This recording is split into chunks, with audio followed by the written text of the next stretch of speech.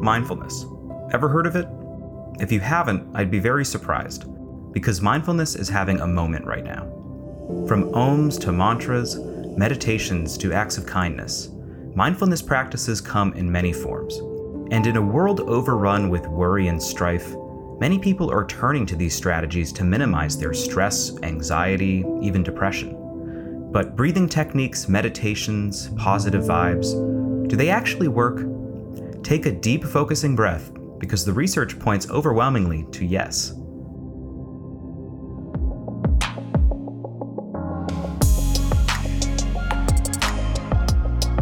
I'm Jacob Carrozza, and you're listening to Now at Ohio State.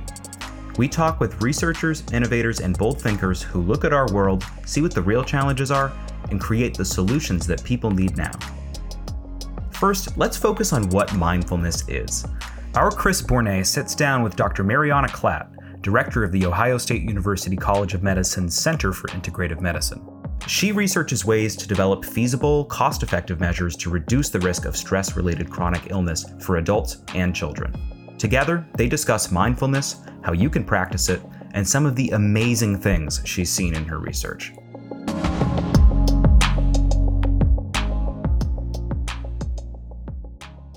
Well, Mariana, thanks for taking the time to do this. It's great to speak with you. So, first off, how do you define the term mindfulness? What does the concept mean to you? Well, thank you for the invitation, Chris, to do this podcast. What mindfulness means not only to me, but I think to the general culture, is to be in your life moment by moment, even when it's hard. It's easy to be there for the moments of our lives when they're great, celebrations, joyfulness. It's when the moments of our lives get difficult that I find the ability to be aware and to be present most beneficial, because then you're not destroyed by the moment. You're able to be there and able to navigate those difficult times more easily. The way that we react to things is what sculpts our reality. We have the option when something happens to us to just react in the moment and be very, emotional and frustrated by something, which is natural. That's why it's so important to be able to respond in a slow, mindful manner, intentionally, rather than just to emotionally react to a situation. And can you kind of talk about how mindfulness practices like yoga and listening to relaxing music, how that can help lower your stress levels and kind of help you center yourself? Sure. So I have the research to back up that both yoga, relaxing music, and mindfulness does help people relax and center themselves. Why it does that, they don't know truly what the mechanism of action is for each of those different things.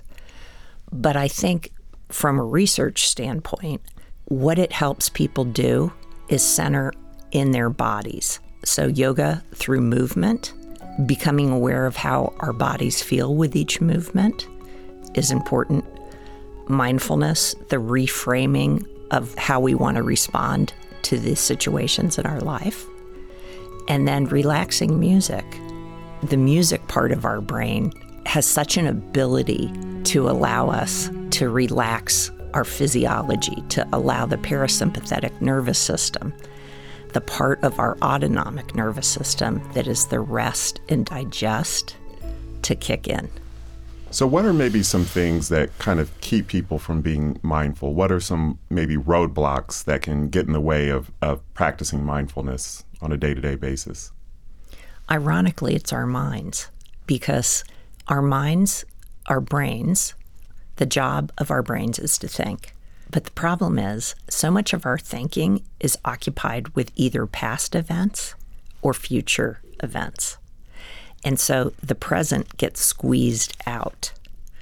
And so what interferes is the cognition of ruminating over things that already happened. Oh, I wish I had answered that email differently. Oh, that conversation, he was terrible. Or I have to do this, that, and this. And just the continuous lists and thinking about what we need to do. And so the present disappears. But the problem is we don't want to get to the end of our lives and have missed our lives.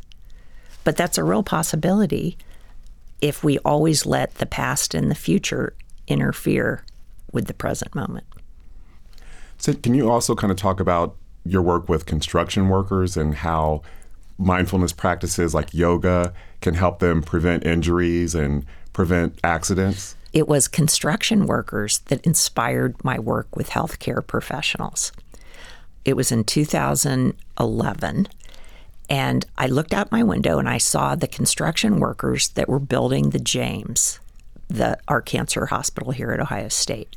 They were doing yoga and meditation because their employer, the construction company, required them to do so. They want them to go home with 10 fingers and toes. They want them to be focused on their work. When I'm looking out the window, I'm thinking, well, yes, those construction workers are doing very important work. That's important that they're safe and there and aware. But inside the hospital, it's also important that the healthcare professionals are there so that they can provide the patient care that we want them to. And so it was at that moment I thought, it's not just outside the hospital. We need to be doing this. And that's the point at which I moved inside the hospital and did a study with a randomized control trial with 34 nurses in the surgical intensive care unit. And in that one, we got a 40% reduction in salivary alpha amylase, which is a marker of sympathetic nervous system activation. So it's like the stress response went down in those nurses. The stress was never going to change. It was the way they responded that changed. And it was a huge success. So we were very thrilled with that. Can you talk about your work with healthcare professionals and how practicing mindfulness kind of helps them reduce their stress levels? Absolutely. So the biggest group that I have worked with over the last 15 years has been healthcare professionals. We get between a 21 to 28% reduction in burnout from week 1 to week 8 of the mindfulness program called Mindfulness in Motion, which is a combination of mindfulness, community building, yoga, and relaxing music. The reason that's so important is because it impacts patient care, and we want to deliver the best patient care possible. So if the healthcare professional is relaxed, is centered, is there, they're going to be way better at providing the quality care that we want to deliver at Ohio State. Can you also talk about your work with school children and how working with them kind of helps them concentrate and focus more in class? Sure. Several years ago, we got a grant, a community-based grant, that we compared second grade classrooms in an inner city school in South Columbus. The kids that were doing the mindfulness program for 8 weeks with their teacher to the other second grade classroom, and then we switched. We were not looking for this, but we got significant differences in hyperactivity, attention, ability to concentrate. And then those results actually were sustained for 3 months past that. And the teachers loved it because, just like with healthcare professionals, when the little kids were more relaxed and centered, they were more able to learn. They were more able to do their job. It seems like a lot of kids during COVID, they sort of like kind of lost some social skills, having to do school online. So it seems like learning to kind of reorient themselves to being around other people. Yes. And how to concentrate in the classroom. That seems like that's something that a lot of parents and teachers are dealing with right now. Yeah, I think it's been a big stress since COVID.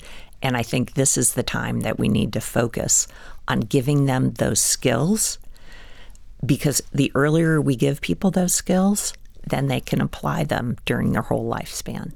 Right. Mindfulness is a very simple concept, being there for the moments of your life, but it's hard to do. It's not easy.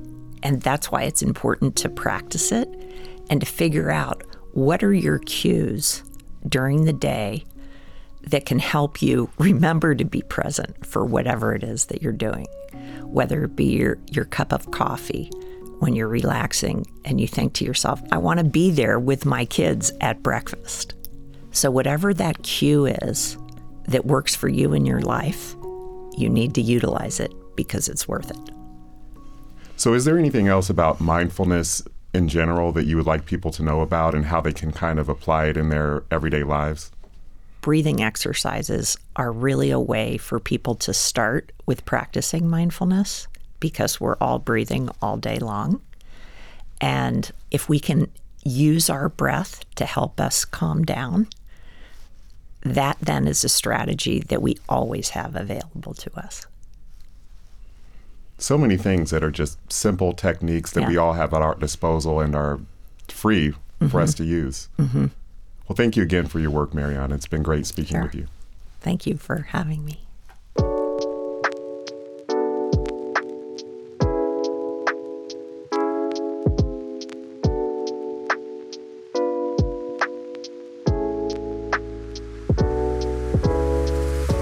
So now, what would happen if we paired mindfulness with a different but very similar concept? Kindness. The two go hand in hand after all. Could there potentially be even more psychological benefits? It turns out Ohio State's Dr. Jennifer Chevins studies just that. She's interested in the treatment of mood and personality disorders. In addition, she's also interested in human strengths and flourishing. Our Jeff Grabmeyer talks with Dr. Chevins about the power of kindness, the ability of hope to improve lives, and how mindfulness is closely linked to it all. Dr. Chevins, when people think of psychology, often what comes to mind is psychological problems, such as depression and mental illness. But one of your strands of research is just the opposite, which you call on your website human strengths and flourishing. What led you to study this positive side of psychology? Yeah, well, I have, as you mentioned, multiple strands of research. So I also studied depression and personality disorders and things like that. And as I was conducting that research, I kept coming across people who had had similar kinds of life stressors or similar kinds of circumstances who were really resilient to the stresses that they had experienced to date. And so I started to wonder what it is that makes those people be able to respond in that way. And really, when I started thinking about, are there things we can learn from folks who are responding in a resilient way to stressors that could be helpful for people who are experiencing various forms of psychopathology? Why do you think it's important to study human strengths and flourishing? Well, I think we all have human strengths. We all have various things that help us bounce back from things that are tough or help attenuate or lessen the impact of things that are tough for us. And so thinking about strengths and flourishing is something that impacts all of us. And oftentimes we don't think about that. We don't think about, do we have resources available to us that we might be able to use in certain ways? Or are there things that we can do that are already available that come pretty naturally to us that we might be able to incorporate into what we're doing in our day-to-day lives? One aspect of positive psychology that you have studied is hope, in particular hope therapy. Can you explain what that is and what it can do for people? Sure. Well, let me start by defining hope, because we define it in a way that probably most people would say, that's not hope. So when we talk about hope, we're really thinking about a positive, future-oriented way of thinking. You're thinking about the future in a way that's hopeful, right? We hope for various things.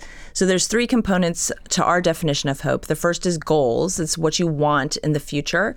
And then the second is pathways. And when we talk about pathways, we're talking about what links you in your current moment to the goal, to the thing that you want in the future. What's the route that you're going to use to get there?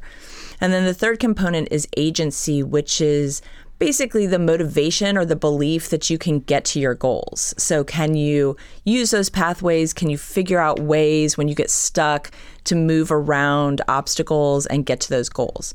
When I was in graduate school, we were studying hope and finding all kinds of benefits of hope. And I started to have the thought of, are people who have lower hope, are they just out of luck? Are they just not likely to get all of these good things that these higher hope people are getting in their lives. And so I worked to develop hope therapy, which is basically an intervention to teach people the skills of hope. So teach people how to set goals that are likely to be accomplished, how to develop pathways that they can use to reach their goals, and then how to work up the energy or the motivation, the belief that they can get to their goals. Does hope therapy work from what you found? Hope therapy does work, right? It's does it work is kind of a big question, but we found that anywhere from 8 weeks of hope therapy, which was the original study, down to I have colleagues doing a 45-minute hope therapy intervention, and we've done a 15-minute pathways intervention that shows people are more likely to reach their goals when they have higher hope, and that these interventions can increase people's hope. You and your former PhD student, David Craig, made a big splash last year with another study of positive psychology, this one involving kindness. Let's talk about that study for a minute. You found that people suffering from symptoms of depression or anxiety may help heal themselves by doing good deeds for others. Tell me a little bit about that study. What we did was we assigned people to one of 3 groups. They were either asked to do acts of kindness a couple times a week, a few acts of kindness at a time, or to complete what we call thought records in cognitive behavioral therapy, which is writing down the negative thoughts you have and then looking at evidence to challenge those thoughts. Or they were assigned to a group of doing pleasant activities, which is another intervention we would do in cognitive therapy. So they were either in the acts of kindness, the thought records, or the pleasant activities group. And we had them in the intervention for 5 weeks. Then we followed them for another 5 weeks after that. And we measured their symptoms of depression, anxiety, and stress, and looked at how those interventions impacted the trajectory of those symptoms. What did you find? Which of the 3 seem to work best? I think there's several good news pieces from what we found. The first is that all 3 of the interventions did result in decreases in symptoms of depression, anxiety, and stress over time. So that's the good news. We also found that folks in the acts of kindness group had some of the biggest decreases in their symptoms of depression, anxiety, and stress, and that they had changes when they performed acts of kindness. They became less self-conscious about themselves and interacting with other people. And then to the degree they became less self-conscious, they became less depressed, anxious, and stressed. Wow. So these acts of kindness, do they have to be big acts of kindness to be effective? They did not have to be big acts of kindness. We're actually working right now to go through and look at what it is people said they did. From reading over the responses, some of the things people did were smile at people when they saw them on campus or around town, or hold doors open for people, things that many of us are doing in our day-to-day life anyway, but with a focus on doing them on purpose and in a planned way. I think one thing that people worry about, if they have a friend or family member who's depressed, is that asking them to do something for you to help you out in some way is going to be a burden for them, because they're already dealing with depression, and this is going to be just make things more difficult for them. But that doesn't seem to be true, right, from what you found? Right. I was worried about that when we started this study and said, these folks are feeling stressed, they're feeling pulled thin, they're experiencing anxiety symptoms, depression symptoms. It feels like a lot to ask them to do things for other people in that context. We did not find that it was problematic for them at all. There was no evidence that the folks that were more depressed or more anxious didn't do as well in the acts of kindness group. And my guess in thinking through it and thinking through what we might want to do going forward is there's some real competence that comes in doing kind things for other people. There's something that helps you feel like you're making a contribution. So as opposed to being a burden, it allows for this opportunity for people to contribute both to their social groups at large in their kind of environmental way, people you may not even know, but also to the people that you're closest to. So you note in the study that being kind isn't going to replace cognitive behavioral therapy for people with depression. So shouldn't people who are depressed just get therapy? Yeah. Well, I'm a licensed clinical psychologist, so I would never not recommend that people who feel like they could benefit from therapy get therapy. And we do have a huge evidence base on cognitive behavioral therapy for depression and anxiety, and I think that's a great option for folks. Currently, it can be tough to get therapy. We are at a place right now where folks are often on long wait lists, have a hard time finding therapists that take their insurance or that have openings for them. And so one of the things I find heartening about this study is this is a pretty low level, low cost way of engaging with your world around you that might help your depression and anxiety symptoms. And then if you are still feeling like you might need therapy, I would by all means suggest that you try to find somebody to do that with. Another aspect of positive psychology that people talk about a lot is mindfulness.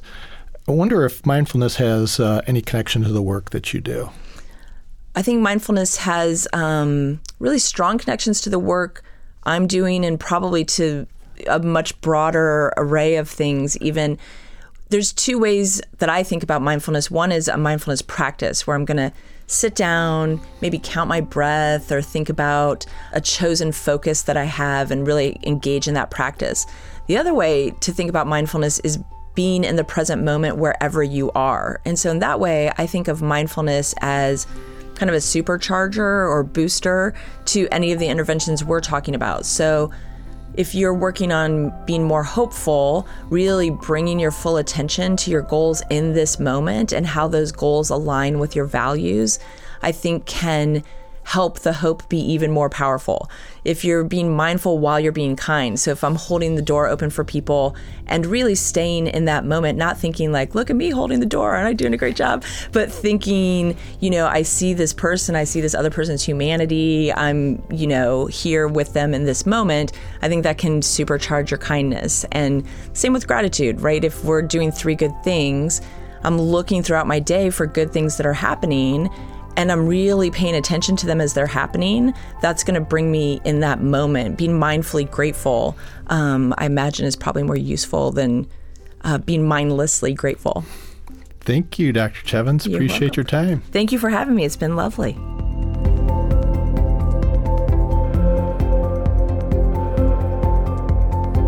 So if you're somewhere that allows you to do so, like not driving or operating heavy machinery, take a moment with us. Close your eyes. Breathe deeply. Focus on what you can feel, what you can hear. Think of something positive. Take this opportunity to focus on the right here, right now.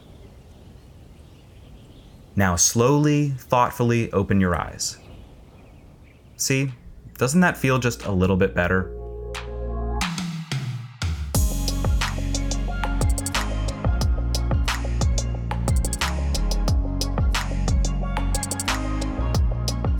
Now at Ohio State is produced by the Ohio State University's Office of Marketing and Communications. For more information, visit us at go.osu.edu/now. I'm your host, Jacob Carrozza. Thanks for listening.